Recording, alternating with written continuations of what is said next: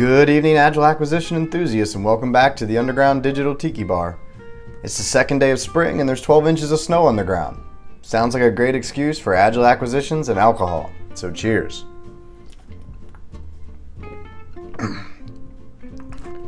And since we're dealing with this unexpected change in weather, I thought it would be a great opportunity to talk about how using Agile development and methodologies can account for unexpected changes in government contracting and government programs. And this is really what it all boils down to, right? For years, we've known that our best efforts to predict the outcomes of technical development contracts is, well, wrong. And we spend a lot of time and a lot of resources trying to convince ourselves that we're right. The reality is it's just not predictable, kind of like the weather. So what Agile allows you to do is build out that overarching landscape, the season, for example, and gives you a rough idea of the parameters that you're going to be operating in, but it doesn't necessarily spell out the specific things. It'd be like trying to pick out your entire wardrobe every day for an entire period of the year. You just couldn't do it. You have to have that ability to be flexible. Agile lets you do that. It allows you to take everything that you need to do that comes in from users, that comes in from tests, that comes in from bugs, and it lets you prioritize them based on what you're hoping to deliver as your greatest user needs, your highest priorities.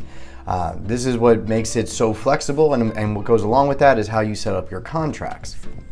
Now, I'll be the first to say that it is the people that make the contract work more than the contract that makes the Agile development work. But nevertheless, there are certain types that have demonstrated to be more effective when trying to do Agile development. It all depends on what you're optimizing for.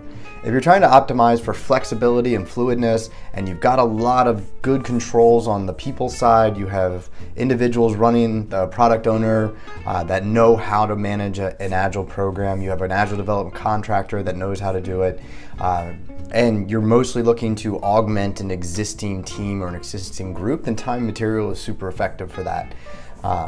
If, however, you're looking for a little bit more structure and you maybe are bringing in a development company that has most of the components with them, more of the understanding than perhaps the government side, then sometimes fixed price per iteration makes more sense. In that situation, you're basically buying that repeatable process for the delivery of functional product, or as I like to refer to it, you're buying the factory to deliver the products, or the service that delivers a product is yet another way to say it. But all of this is to say, you need to set up your contract that accounts for this change, this unexpected occurrences of needs and of program priorities. So there you have it. Change is like the weather and government contracting, and hopefully you found that useful. If you did, give me a thumbs up, leave some comments of things you'd like to see me do videos on, and I'm gonna go outside and play in the snow. Cheers.